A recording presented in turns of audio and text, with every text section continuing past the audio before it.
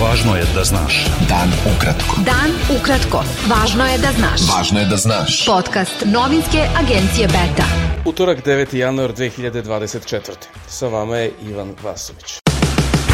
Pripadnici Vojske Srbije, nadležne službe i građani dobrovoljci su utorak počeli spasavanje privatnog krda konja i jedne retke vrste goveda sa Krčedinske ade na Dunavu.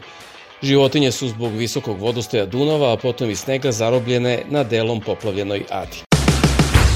Šef posmatračke misije Evropskog parlamenta Klemen Grošelj rekao je da očekuje da će Evropski parlament vrlo brzo reagovati povodom izbora u Srbiji i da to neće ići u prilog Srbije i srpskih vlasti. Grošelj je za N1 naveo da će rasprava o izborima u Srbiji biti na dnevnom redu Evropskog parlamenta i pre finalnog izveštaja ODIHR-a, kao i da će reagovati i na napade predstavnika vlasti na članove misije ODIHR-a, posebno na šefa delegacija Socijaldemokratske partije Austrije u Evropskom parlamentu Andreasa Šidera.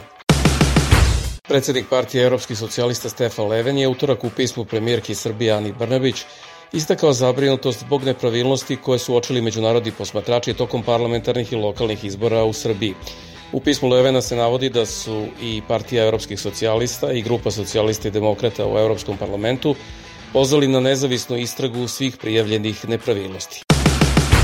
Član nemačkog Bundestaga Josip Juratović izjavio je da će režim Aleksandra Vučića snositi posledice zbog izbornih nepravilnosti i najavio da će konkretnije poteze Nemačka i EU povući nakon izveštaja koji podnosi OEBS. Prema njegovim rečima, većina poslanika u vladajućoj nemačkoj partiji deli njegov stav o izborima u Srbiji, baš kao i poslanici ostalih partija u nemačkom Bundestagu. Lider stranke Slobode i pravde Dragan Đilas pokazuje novinarima jedan objekat u Beogradu koji izgleda napušten i rekao da je tu za izbore 17. decembra prijavljeno 50-ak birača. Đilas, čiji SSP je deo opozicijne koalicije Srbije protiv nasilja koja traži poništavanje izbora, najavio je podnošenje krivičnih prijava protiv svih koji su učestvovali u krađi glasova. Predsednik stranke Srbija Centar i kandidat na izbornoj listi Srbija protiv nasilja Zdravko Ponoš izjavio je da će novi protest opozicije biti 16. januara na dan ubistva Olivera Ivanovića i da su zahtevi isti kao i pre nove godine.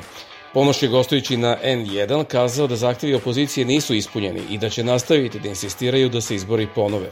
On je rekao da su studenti i Proglas dobrodošli da se pridruže protestu. Beta. Dan ukratko. Budi u toku.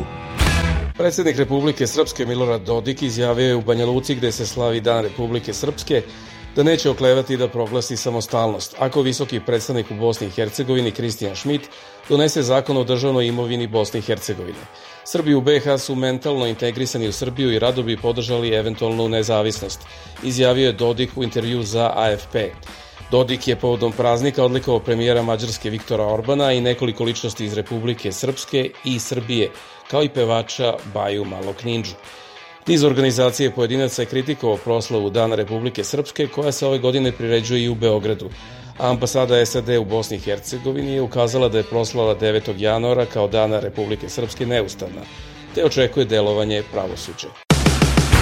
Predsednik SAD Joseph Biden odlikovao je američkog ambasadora u Bosni i Hercegovini Michaela Murphyja nagradom za zasluge u službi, zbog njegovog izuzetnog angažmana u toj zemlji. Ambasador Murphy već duže vreme je meta otvorenih napada predsednika Republike Srpske Milorada Dodika, koji je odlučio da vlasti Republike Srpske prekinu sve kontakte sa američkom i britanskom ambasadom u Sarajevu. Predsednik Izraela Isak Herzog izjavio je da nema ničeg užasnijeg i besmislenijeg od tužbe Južnoafričke Republike protiv Izraela, da je počinio genocidne akcije protiv Palestinaca u ratu u Gazi podnete Međunarodnom sudu pravde. Koordinator tima hitne medicinske pomoći pri Svetskoj zdravstvenoj organizaciji Sean Casey izjavio je da se ne smanjuje intenzitet sukoba Izraela i Hamasa u pojasu Gaze. Više od 23.000 Palestinaca ubijeno u izraelskim vojnim operacijama za 13,5 nedelje od 7. oktobra, kada je počeo rat, i 85% stanovnika Gaze je raseljeno iz svojih domova po naređenju izraelske vojske. Popularni francuski ministar obrazovanja Gabriel Attal postaje sa 34 godine najmlađi šef vlade u istoriji Francuske republike, a njegovo imenovanje trebalo bi da donese novu energiju vladi predsednika Emmanuela Macrona. Attal je imenovan za premijera posle ostavke Elizabeth Borne, koja je bila premijerka manje od 2 godine. U zemljotresu koji je pogodio zapadni deo Japana 1. januara poginule su 202 osobe, saopštili su zvaničnici. Prema novom bilansu, 102 osobe se vode kao nestale. Zemljotres magnitude 7,5 pogodio je japansko poluostrvo Noto u prefekturi Ishikawa 1. januara.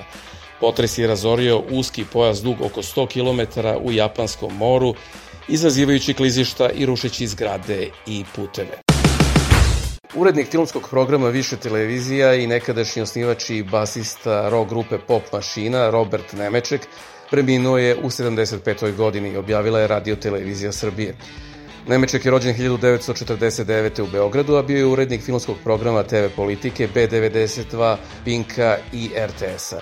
Bio je ne samo rodonačelnik progresivnog roka u ondašnjoj Jugoslaviji, nego i veliki inovator u filmskoj i TV industriji. Bio je to pregled vesti za utorak 9. januar. Sa vama je bio Ivan Vasović. Pratite nas i sutra. Pratite nas na portalu beta.rs I društvenim mrežama. Važno je da znaš. Dan ukratko. Podcast novinske agencije Beta.